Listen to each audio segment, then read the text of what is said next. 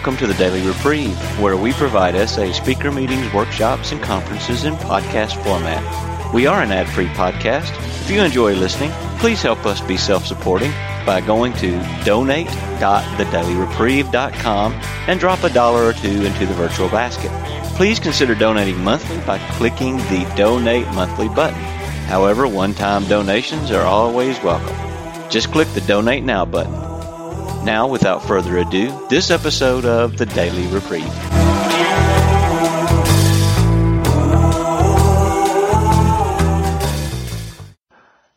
I'm David. I'm a sexaholic.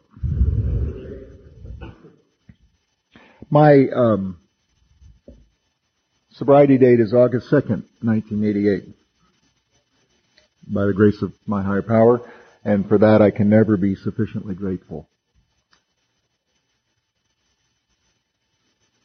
My thought for this time is I'll talk for sort of 20-ish minutes, and then what I'd really love is if people who are in their first couple of years of sobriety could come up front somewhere. Maybe we'll just move the chairs a little bit, and we can kind of have a conversation about how it's going and what would be helpful to you and things like that. So if you're in that time period, if you'd sort of when I switch over it a bit, move up closer to the front, or the front, that'd be great.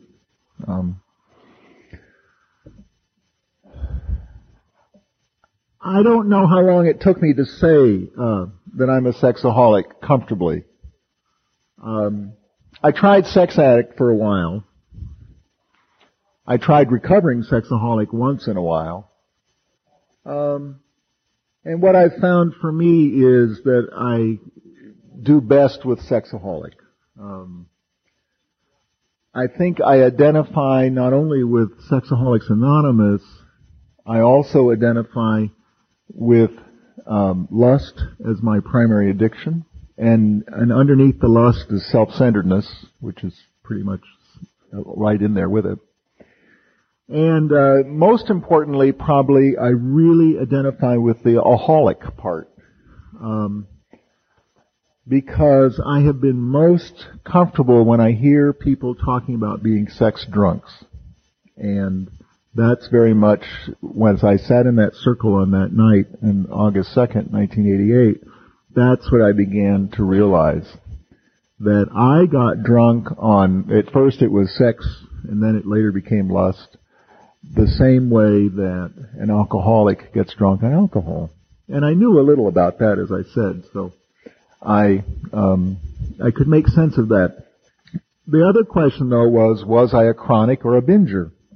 And that was really never a question it was never a serious question because I knew the answer immediately. And I've known alcoholics who binge, and I've known alcoholics who drink all the time and are never sober. And I was clearly in the latter group.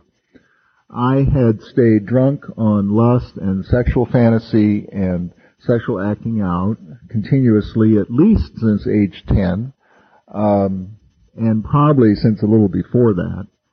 And I was among the kind of drinker who just, I was probably a wine drinker, and I just never let the glass run dry. But it really didn't care if it was beer or wine or mixed drinks or, or just something out of the chem lab. As long as it had the effect, I didn't really have a lot of pickiness about the kind of alcohol. Except like most alcoholics who have a very definite drinking pattern, things they like, the way they do it, I was the same way with lust. And I had a very clear pattern. It's just that under duress, I'd use anything. And so I was identified very strongly as a sexaholic who never let the fantasies run dry, and who was always, as soon as he had one drink, planning where is he going to get the next one. And this probably is a combination of a couple of things. One is just who I was when I walked in and sat down in that circle. The other thing is the two people who, three people got Sexaholics Anonymous going in Nashville.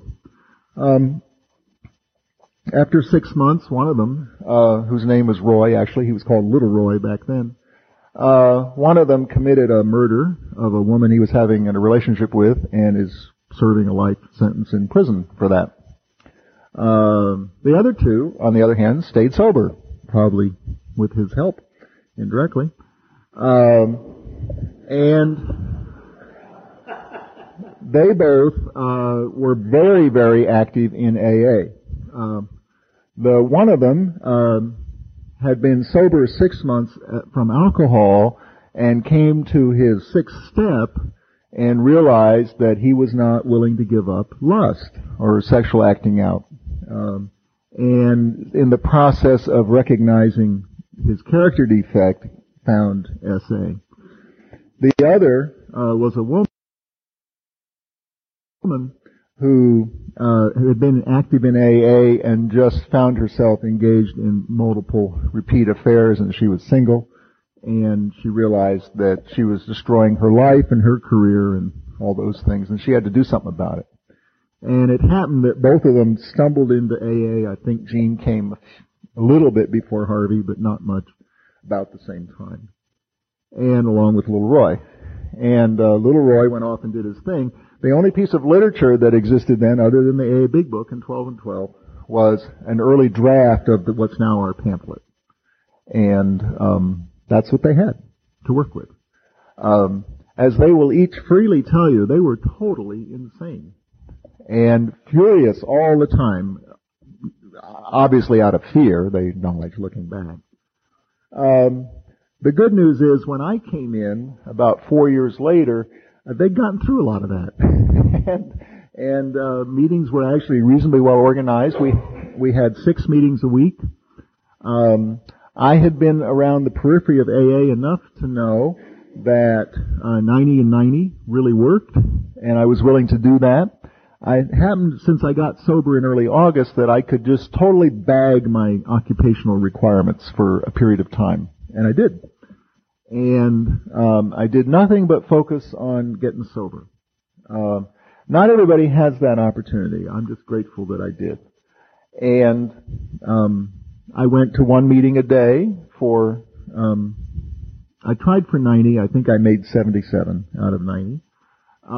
We didn't have a meeting on Sundays, so on that night I would go to an SAA meeting that was in town. One of my early, most memorable experiences in getting sober took place just before I went to that Sunday night meeting. I had been standing in the bathroom and I leaned against the sink and stimulated myself, and it just terrified me. I'd been sober probably a week or two at that point. And I went to the meeting, and there was an old time AA guy there who was in SAA, and he was listening to me share about how distraught I was that I'd leaned against the sink, and he looked across the room at me and said, "You'll get over it." And I did. When we just identify the reality about this disease for each other, we just do each other wonderful favors. It doesn't really matter where we are. We just do it for each other. Anyway, we eventually started a meeting on Sunday night, and so then I went to just SA meetings. I went to 1 meeting a day unless I just absolutely couldn't do it for some reason. I had a trip out of town for 5 days. I think that was a big chunk of time I missed.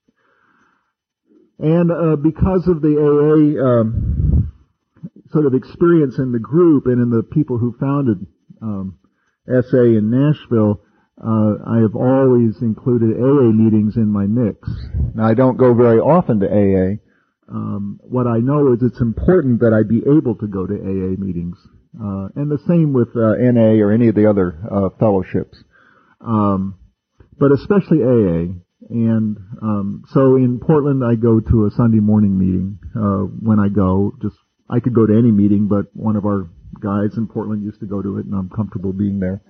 And I used to do that in Nashville when I was going to miss a meeting, or if I just need an extra meeting. We didn't have two meetings a day for some time. I think Nashville now has about 27 meetings a week or so. So the number of meetings has gone up quite a bit. And if I wanted 2 meetings, I would usually fit in 1 AA or occasionally NA, and then an SA meeting. Most of them were at night.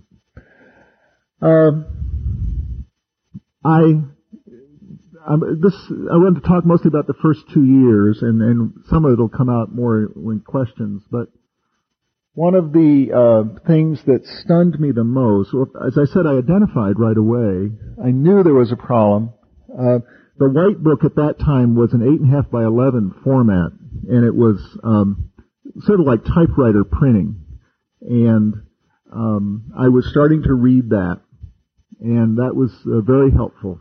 And I also had an AA Big Book that I had had for some time, and started reading that, and eventually got a copy of 12 Steps and 12 Traditions. Recovery Continues.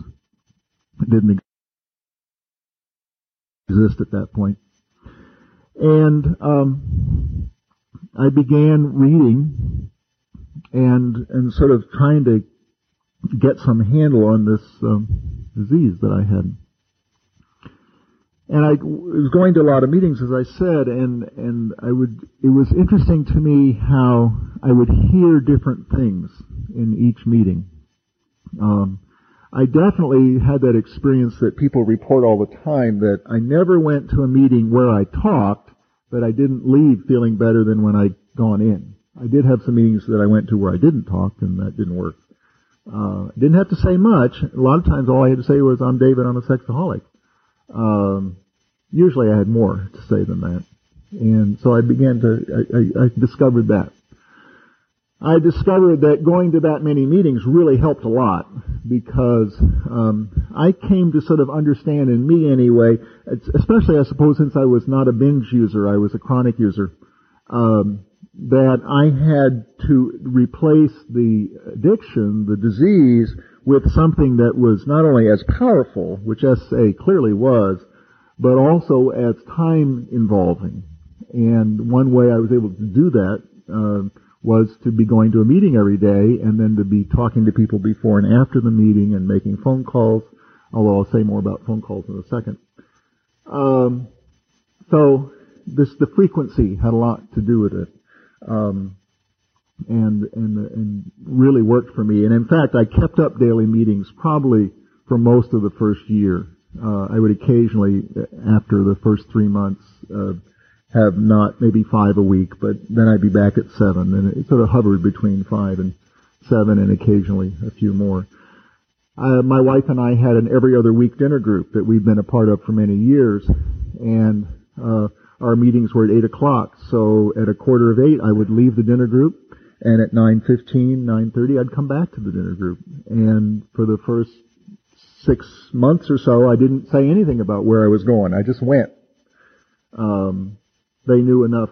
We didn't share sort of personal stuff in this particular dinner group, which was strange, but we did. But they knew that I had to do it. And so on Thursday nights, I would go to our Thursday night meeting. As it happened, because of where we lived and where the meeting was, the logistics weren't too bad. But the truth is, I would have gone no matter what. I had to have meetings were my first priority. I canceled my evening obligations professionally as much as possible, and the majority I was able to reschedule.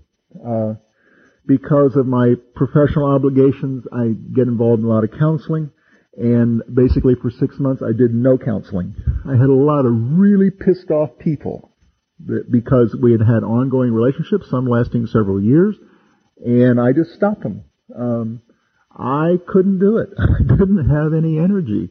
I didn't have the competency to do anything other than just take care of me for that period of time. Eventually I did resume that, changed some things, was in a situation where I was able to never close my door, doing counseling, and for about 4 years, I guess, that's what I did. The door just never shut. That solved a lot of problems right there. And the privacy was okay because of the layout of the building. But there were things like that I just sort of found my way back to some pattern. However, the thing that hit me the hardest initially were two things.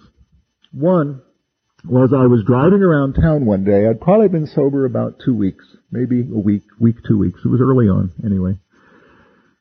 And I came up behind a car, and there was a woman driving the car in front of me, and she had black hair, sort of that longish, not especially long, and you can only see a certain amount over the seat anyway, and that was really all I saw of her. And I was totally triggered. in terms of a sexual response. I mean, the craving kicked in. And I thought, what in the world is going on? Because hair's never been a particular trigger for me. I have a guy who's a sponsor who's got great difficulty with hair. It's never been my big deal. And in any case, I didn't see her face or any other body parts or anything, and yet I was just consumed, and it just really frightened me. And I realized that I was always sexualizing everything, whether it was physical objects or people or situations. I don't think there's a country lane in Middle Tennessee or rural Illinois that I didn't evaluate as a possible place for a sexual liaison. Never did it. I don't think there's a motel I went by on the freeway that I didn't imagine what it would be like to check in there with some woman. Never did it. I was doing that constantly, and when I stopped acting out, I suddenly had to confront how much I was doing it. I did not have a clue, and that's what really came to me out of that one experience. I had no clue as how much I was sexualizing anything and everything. It just really stunned me. The other thing was, my wife and I had separated inside the house. She was staying downstairs, which was a finished area, and I was staying upstairs in our bedroom. And one night, about 2 a.m., well, first of all, when I got sober, a typical day, now remember, I had canceled almost all of my work obligations. I had to do certain minimum things, but I really, because of the nature of my work, I was able to get away with it. And so I was basically just doing recovery stuff. I was reading, I was staying sober and all that. And yet I would typically get to sleep somewhere between midnight and 1 a.m. Now you need to understand I normally go to sleep around 10. This is a lot later than I normally go to sleep. And I would typically wake up for the day around 5 or 6. And I would normally get up maybe between 6 and 7. So it was later going to sleep, earlier getting up. Every day I was getting pretty tired. The AA people were saying, lack of sleep isn't going to kill you. And this is which is not true, but it was reassuring. And I would get through it. So I did believe them on that score, that I would get through it, but it was really difficult. I have since come to learn this is perfectly normal in terms of withdrawal, but I didn't really know that except that I had some reassurance from people. And so I was tired. It was 2 a.m. I was still awake because normally I'd be asleep by 1-ish. And I was sort of in a panic about the next day, I don't know why, it doesn't matter. And I was very aroused, and I knew I was going to masturbate. And I was absolutely petrified because I'd been to enough meetings to know that I don't know if you've ever met somebody who said, if I started again, I know I have another relapse in me, but I don't know if I have another recovery. I knew I was in that class because of the nature of my disease, the effect it had on me, and that if I masturbated, I didn't know if I'd be able to go back. And I was just so scared. So I called, I got the phone book and I called this guy, that same Harvey guy that happened. And I woke him up. It was 2:30 in the morning. And I said I was really scared and I didn't know what I was going to do. Well, I've had many of these calls since, but nonetheless, it was my first. And he told me what to do, he told me to write gratitude lists, which I'll say more about in just a second. And he told me to read the AA Big Book. Now, the gratitude list, as he explained it, and as I'll explain to you, was to get, he said, the crap out, or shit, in his words. The purpose of the AA Big Book was to put me back to sleep, because he said, reading the AA Big Book, oh, you've done it. Reading the AA Big Book would put anybody to sleep.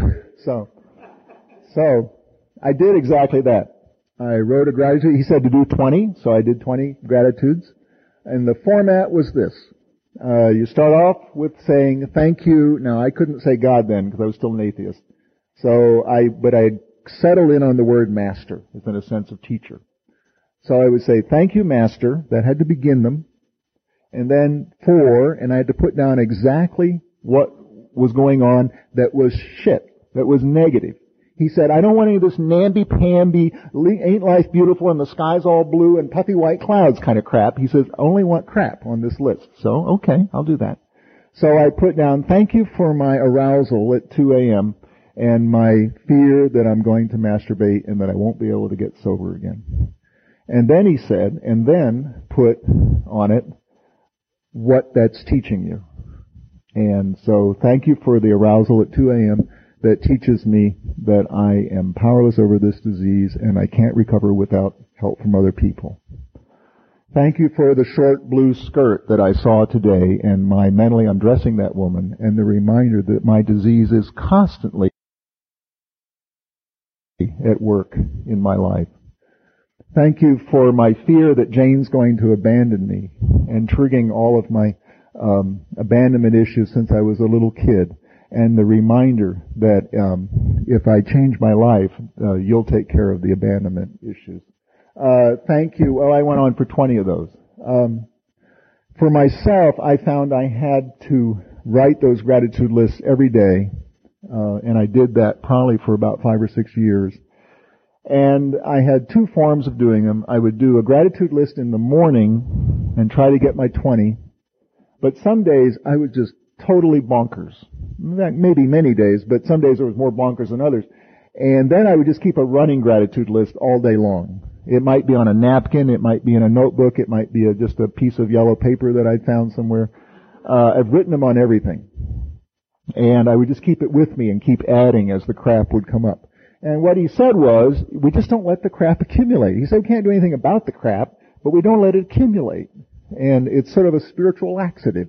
And you just keep getting it out all the time. And everything is in the sense of a gratitude. Thank you, Master. Later on, thank you, God, for this negative experience which teaches me whatever. Dependency, surrender, I did it during meetings. I know we talk in our white book about don't write during meetings. Well, I understand about taking notes, but I wasn't taking notes. I was dumping crap. And in fact, I never did take notes, as best I know. I shouldn't overstate that, but I don't think I ever did in a meeting. Unless somebody said something that I wanted to use later, I might do that. That was about it. And that was pretty rare.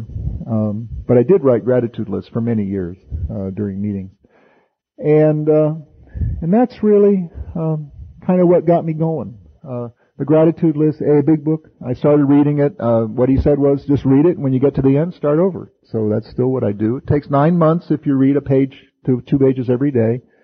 I now read about 1 page every 3rd day. It takes about a year and a half to get through the book. I also started adding 12 steps and 12 traditions. I use the little gift edition because it has the cloth marker. It makes it easy. As Bill sees it, it's the same way. I started reading our white book when it eventually came out. I read the book we have now. Before that, I read the 8.5 by 11 version. And when it came out, I used Recovery Continues, and that's still my reading pattern, is to read every day. Because, and I don't know how they do this, even AA does it, and that book's been out since 1939. They have an office in New York that takes your copy of the AA Big Book and changes it between times when you read it. It makes computers look fanciful. I mean, how they do it, I don't know. But my literature is, the same physical books are still with me, but this is not the same literature that I started reading 13 years ago. And I don't know how they changed the words, but there are different things in there. I heard things this morning when you were reading that I hadn't heard before, particularly about seventh tradition. I don't know why, but it hit me. They mess with it. They're messing with me all the time. But it's so interesting that I keep wanting to go back, see how I'm going to be messed with today. And my experience is wherever I am in the books, and I'll tell you what's really spooky is when you're reading, as Bill sees it, 12 and 12, SA Big Book, and the AA Big Book, and they're all on the same thing. They're all on step 5. They're all on step 8. They're all on, it's weird. They do that somehow. People in their first couple of years of sobriety, if you move up front, and let's sort of find out what matters to you, and I'll share whatever happened to me.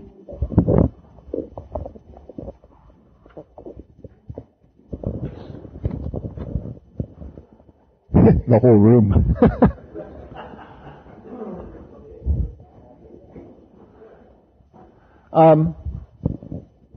It's Bill? Rich. I had said you could start even though you didn't move. Do you want to? And then I'm going to move out to the circle. I messed up. It's okay. You know, the question that I had, I said thanks for your story. You told my story, and I appreciated that. My experience was that even though I had lots of rationalizations, and I appreciated yours, they're a little different. I I could use yours too. I had lots of rationalizations that kept me going in terms of why I was doing and what good I was doing for these women that I was having affairs with and so forth. But underneath, there was a voice that kept saying, "This is not right. You're screwed up." And I kept pounding that voice down. And my question to you was, you know, did you have that voice? How loud was it? That's the question. When I got sober, as I said, I had no idea how constantly I was lusting. It was incredibly loud in my head. I have never had this. I haven't talked about contracts yet. I'll talk about that a little later. But I had no awareness that I hallucinated. But one day I'd been sober probably a month and a half. I was sitting in a room, and we had in that particular, it was a breakout group, I guess, but we had 2 or 3 women in the meeting, and us, and it was a pretty crowded room. There were probably maybe 12 or 15 of us in a sort of narrow room with a big table. And all of a sudden, one of the women was nude on the table in front of me. I mean, I saw her. And so the next day I added hallucinating to my list. I mean, that voice, that power was immense. The thing is, I was always drunk. My sponsor kept lecturing me, and I'll talk about sponsors when I get a chance, but on that I was crippled. He said, that statement, David, about where like people have lost their legs and never grow new ones, he says that's not some metaphor. That's descriptive. In the sense that we are crippled. And it's not changing the fact that we're crippled that's going to make any difference, because I'm not going to change that. I am that way.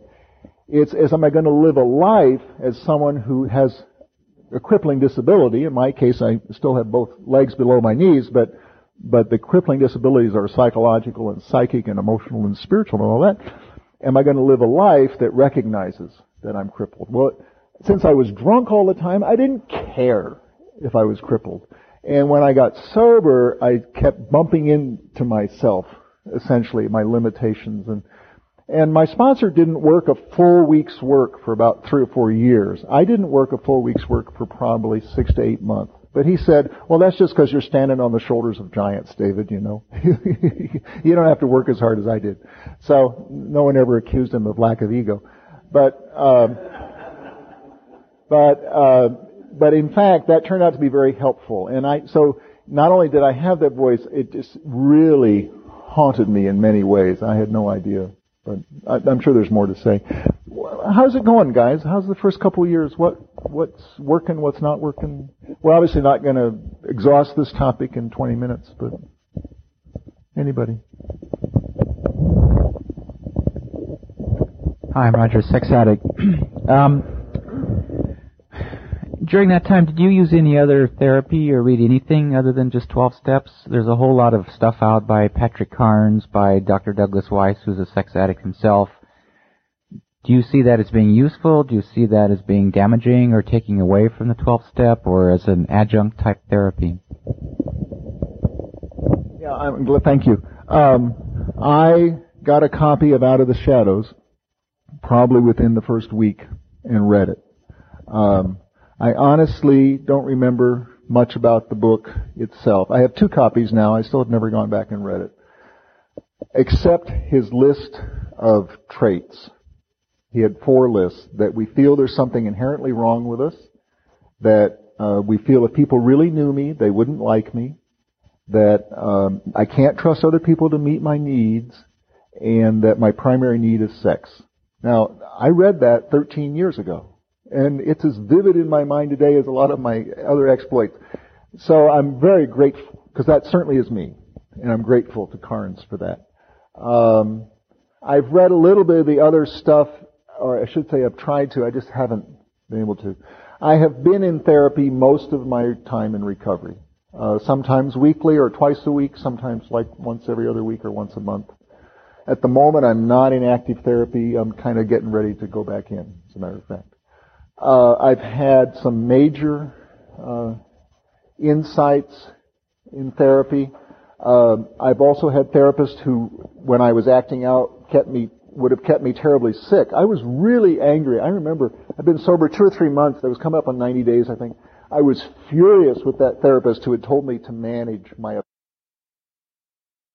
affairs. I was taking his inventory, and I had more than casual information about him, so I could really do a good job of taking his inventory. And one day, I'd left a meeting, and was driving down, and I went past where his office was, and I looked up at his office, and the rage started to come up, and then I thought, something hit me. And I thought, wait a minute. When I went to see that guy, I was about to kill myself. And I didn't. And he did his job. And in fact, I told him everything, and it didn't change anything. So he did his job twice, because I also discovered that therapy wasn't going to cure me. So he not only kept me alive, and I went inside, went up to his office. I don't know that I needed to do it, but it got me through it. The other therapists have by and large been people who just did not interfere with my 12-step recovery. They didn't have any opinions on it. They were supportive of whatever I wanted to do, but that was it. And we just dealt with therapeutic issues. And my sponsor also was very big on therapy's wonderful, 12-step recovery's wonderful, just don't mix them. And so that's kind of what I try to do. If I bring therapy into meetings, I try to make an amends for it, because I really think I've done something that's not right. So I'm sure there's more, but I'll stop with that. Yeah. Okay, my name's Bert. I'm a sexaholic still. I've gone in and out, and I have had a really difficult time being honest. I'm a real liaholic. That's what I would call myself. I'm a very dishonest person. Yeah, almost everything I do is dishonest. Almost, even right now, there must be some dishonesty in what I'm doing, because I know myself. I stopped drinking many times, and then I finally did stop drinking, and it was just really simple. What is the prognosis for people who have a large part of them that want to quit, but they're liars? And what is the prognosis for that are really quitting? Well, in my experience, I'm a liar too, and some of my most shameful stuff is looking at people straight in the eye and telling them a bald-faced lie, and they believe me, including people I love, my wife, my kids, others.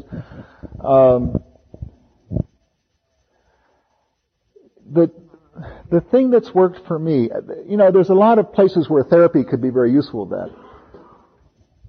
The thing that's worked for me has been the 12 steps, because if I'm working the steps, I can't lie.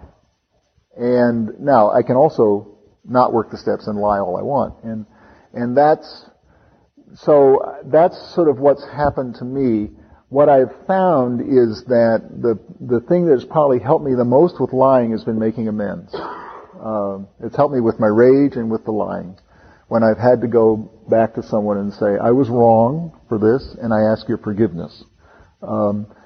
And essentially humiliation, which 12 and 12 says is our major teaching tool. It's God's major teaching tool for sure. And experience that humiliation of admitting that I've lied or raged, which is my two big things, and asking forgiveness, which is the hardest part, over and over again, until finally I got tired of it. So I have other things. This is one of my anti-lying tools here, the rubber band, and I'll talk more about that later. But we can talk more maybe too. Other people, yeah. I'm Bill. I'm a sexaholic. During your recent just sharing now, you talked about sexualizing everything. And boy, that really hit home. I don't know when I came to the awareness of it. It was long before I realized I was a sexaholic. That every time I met a woman, I was thinking about her sexually.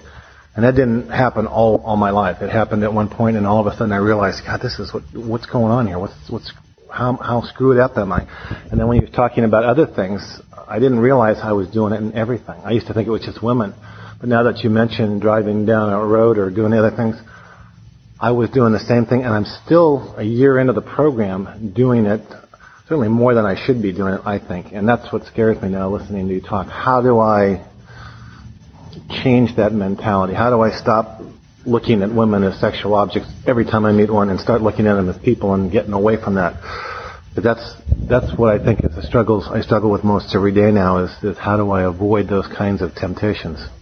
Well, I can tell you my own experience on both of those issues. With the constantly sexualizing, I had to put I didn't have to, I chose to, but in fact it's what I did. I had to put every one of them on my gratitude list. Sometimes my gratitude list, sometimes I struggled for the 20. Other times the 20 went right past and I went way on down. And putting those on my gratitude list probably was the thing that put them literally out of my head, in front of my face, over and over again. The other thing, and I remember I was pissed at him at the time, I can get right back into being angry with him. I was talking to my sponsor one time after a meeting, and I said, you know, this woman was in the meeting, and to say nothing of women I meet on the street, and I imagined her in a sexual situation, and he said, would you be willing to not initiate any contact with any women whatsoever except for strictly business purpose? I was really angry. I was pissed. It was hard work. It was really hard. That's the only way I was able to break it. He later did the same thing for me with professional colleagues where I was getting all crazy, and he said, would you be willing to not initiate any contact with them? And I had the same reaction, and it was equally effective, and I had the same experience with both of them. And that is with the women. I used to go down the street, and I would say, oh, that's a nice person, and it didn't have to be anything sexual, no. And I would get their attention and smile and nod at them and go on my way, I wasn't dwelling, I wasn't obsessing. Well, after he had thrown that challenge down, I started one day, I was walking down the street, and I started paying attention to how many women were looking at me. 0. None. Not one. The only person that was looking and getting eye contact and smiling was me. God, that was humiliating. I had been initiating all along, and I was sober. I had 2 or 3 years at that point. I was doing it in meetings, I was doing it on the street, at work, everywhere, With the colleagues, the same thing happened. I stopped initiating contact. I had probably 150 people from whom I had every reason to think I would have contact in the course of the next 2 years. I had contact from 2 of them. That was it. And I had no idea. And it wasn't until I was truly willing to stop initiating that I discovered not only what I was doing, but more importantly, some freedom from it. And today I would say most of the time I have that freedom. I can slip back into it, but, I don't know. A couple other people. Yeah. I'm a sexaholic. I've been coming since about, I would say probably like beginning of March this year. And since I really haven't had any long-term sobriety. And it was really challenging to hear that I'm responsible, once I've identified that I'm responsible for my actions, and it was challenging to hear. Also, I wanted to ask you a question. Your gratitude list, is that something that you do every day, or is it something that you do when you're struggling with something, and how much of a role does that play as far as like sobriety? I'll go backwards. I think it's a major tool for sobriety for me because, as it said in one of the readings we had today, it was one I read, so I guess it was in Recovery Continues. We can't do anything about the crap coming into us. We can do a lot about getting it out. And essentially, when I write it down, I get it in the light. And actually, the odds are I will not only get it in the light, I will share it with someone else later. So I get double, triple benefit out of it.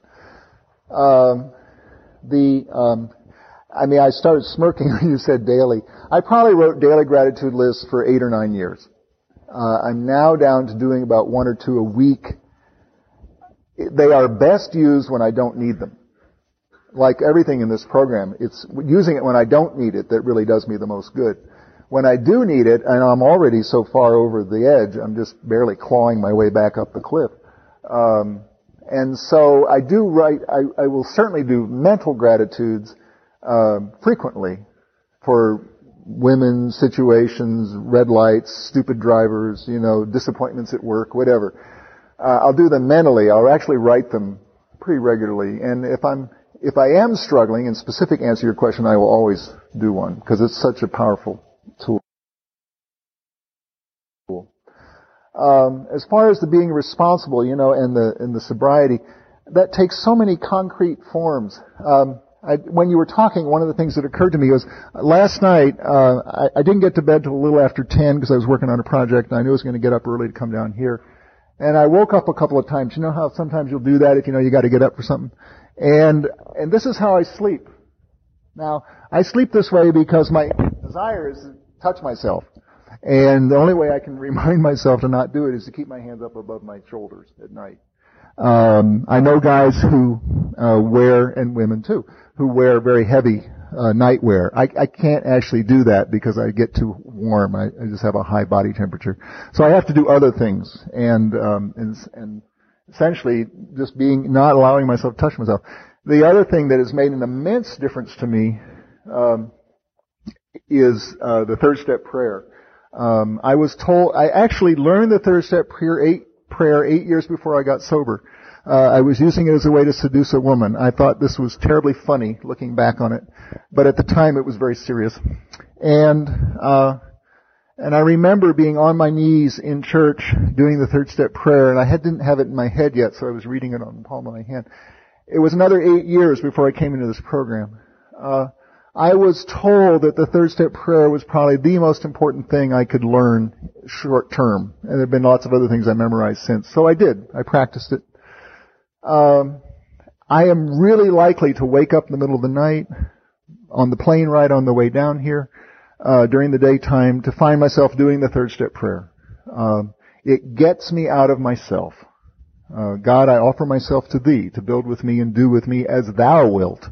Relieve me of the bondage, I like that word, of self, that I may better do Thy will. Take away my difficulties, that victory over them may bear witness to those I would help of Thy power, Thy love, and Thy way of life. May I do Thy will always.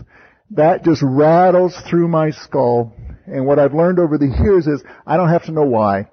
But I do know, and it's a good thing I don't, most cases, but I do know I have to do it. And so that's been really critical for me. Also, you may have noticed I don't change the words in it. It's the third step prayer that led to that.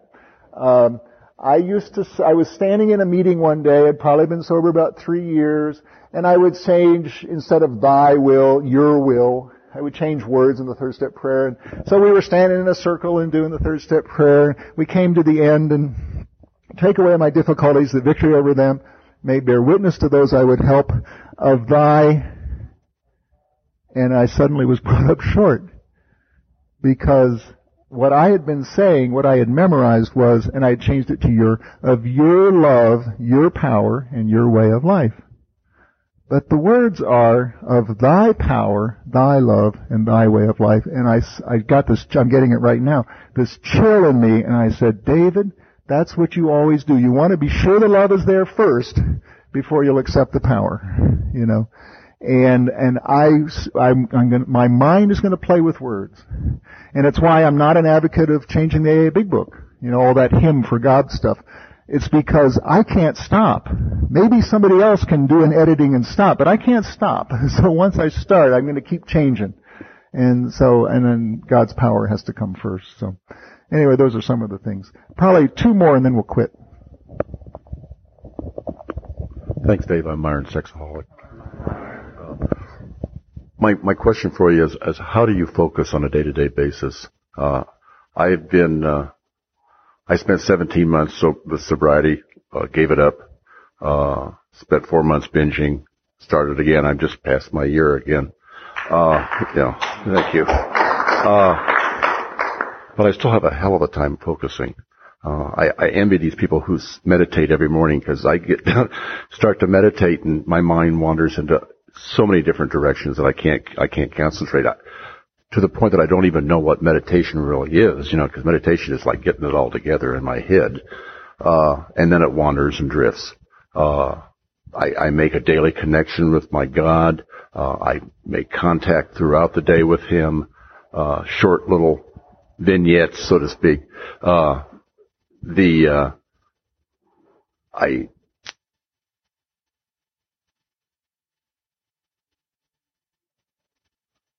I'm becoming paranoid. I just, and I don't know if, I was talking to somebody during the break. I think my medication's failing me. Or maybe it's not. Maybe it's overdoing its job. I don't know. But, what is your idea on focusing? Is the other question related to that? 'Cause somebody else was. Okay. Well, we'll do it separately. There's so many, what it says on page 25 is there's in the AA Big Book, there's a kit of spiritual tools laid at our feet. And that's kind of been what works for me, is I keep not only filling the toolbox, God is so amused by my disease that He gives me an opportunity to use the tools on a frequent basis. And they can be various forms. But when you were talking, the thing that came most clearly to my mind was on January 1st, I'd probably been sober 7 years or so at that point. I was talking to my sponsor. I called my sponsor every morning at 7:30 for 7 years. There was no magic in the 7. That's just what it happened to work out. And then I had to change sponsors for various reasons, and I called him probably once or twice a week, and now that's probably about my frequency of calling. I really miss it. But one of the most important things I did, he told me to call him every day, so I did, and I was literally all over the world. I was in Europe, I was all over this country, I was in Mexico. I called him at 7:30. And it cost a lot of money at times too, but I spent a lot more than that doing other stuff. And I said to him once, why do I need to call you so often? And he said, David, I don't really care what you say on the phone, because I hear what I need to hear in your voice. And I have people who call me every day. One calls at 20 of 6, one calls at 10 of 6, one calls at, 7, one calls at, right after 7, one calls at 8, and they call me often enough that that's what happens with me. I don't have to hear what they say. In fact, sometimes I just hold the phone out here. I don't really care what they say, particularly if it's explicit. But I definitely want to hear how they say it and what's going on. And that made an immense difference in my life. And in some ways we do that for each other, because they of course hear in me, and I'm gonna, whatever's going on, they're gonna hear. But on January 1st to probably 1994 or so, I was talking to my sponsor, and I said, well, I've done my readings, I did my meditation and prayer and contract for sobriety. I'm calling you. I'm going to go to a meeting tonight. And he said, isn't it interesting? We don't have vacations anymore. And I realized that's a big part of what had happened was there is no vacation from this disease. So there's no vacation from the solution. And I literally do, within a very narrow range, the same things every day of the year, year after year. And there's a part of me that wants to say that's a big deal. There's another part of me, though, that has diabetes, runs in my family. I know lots of it. My best friend from college has been injecting insulin for 48 years now. Not quite, 45 years now. If you're diabetic, whether you're having, whether your sweetie's being nice to you or not, whether they're treating you well at work or not, whether the weather's cloudy or the weather's sunny, you damn well better check your insulin, check your blood, and take your insulin, or you're going to have the same reaction. And I realize I have a disease just like diabetes. And I can pretend that I can eat really sugary stuff today and it's not going to affect me, but the disease is going to tell me otherwise. And if I don't take the same things, I'm going to have that predictable reaction, and I do. So I don't. I just do the same thing.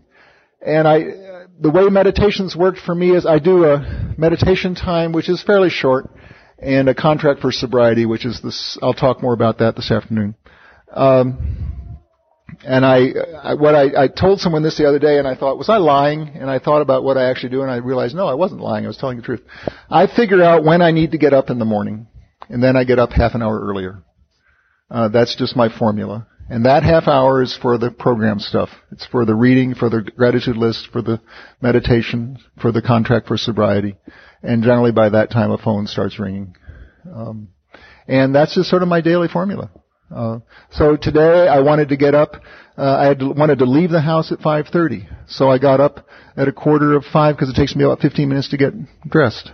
And that's when I did the stuff and fed the dog too. And then so that's what I do. One last question and we'll stop. I'm Jim. I'm a sexaholic. I came into the program last summer around a relationship that I actually wanted to work, and I realized that it wouldn't work as a sex addict. And I cried for 5 days straight. I remember keeping track of it and telling people, 5 days, just amazing, after, 8 years and I hadn't cried. I had the freshness of surrender, and I was, to some extent, relieved of the bondage of self. My difficulty in the first year or so has been to keep that freshness of surrender. And it's a rhetorical problem in a sense, because I know it's in the book, get a sponsor, work the steps, work. But after I got some half measure of sobriety, I'll call it, because I started acting out again, I realized part of me is clean, does not want to let go of my, quote, self, maladaptive as it is, and that's been the challenge for me. And it's not exactly laziness. I have to work. I'm not going to get better by just going to meetings and having everything soak into me by osmosis. I have to work, and I've been resisting that, and I tie it in with the bondage of self. It's not really a question. I just wanted you asked where we were, and that's where I am. Yeah, I really appreciate that. And I think, the self-centeredness is what this disease is all about. Whatever form it takes. It might be lust, it might be obsession, it might be not wanting to do the work. I do all those same things. So I can really identify with that. I have found, that if I do the same thing every day, it kind of resets me. And I will say to people, because I need to hear myself saying it, is that as far as I can tell, in 13 years and a couple months, I have never yet been sober one day on my own in this program. I'm not capable of it. I would have masturbated this morning. I would have called a woman to set up in a relationship with her this morning, if I just were being David. And there's a part of me that doesn't want to believe that. Oh, you got all this time, you got all this experience, you read all this stuff. A bunch of hooey. It's like a diabetic saying, today I'll skip the insulin. Well, that's fine. Go ahead and skip it. And it'll have exactly the effect you would expect. So, I don't know how to stay sober, and that's where I go, that's where I start. So then, that's the only thing that keeps me sober is my higher power and doing the work on a daily basis. I really appreciate your sharing that, though. I think, do we need to stop or what? We'll start with you next time. Thank you, guys. I guess those who wish resume after lunch.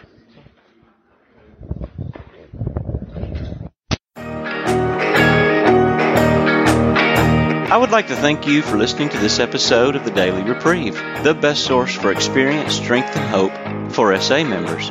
Please subscribe to this podcast to be alerted of new episodes. Please show your support by donating to the Daily Reprieve by going to donate.thedailyreprieve.com and choosing either monthly donations or a one-time donation by clicking Donate Now. Thank you for listening, and stay tuned for the next episode of The Daily Reprieve.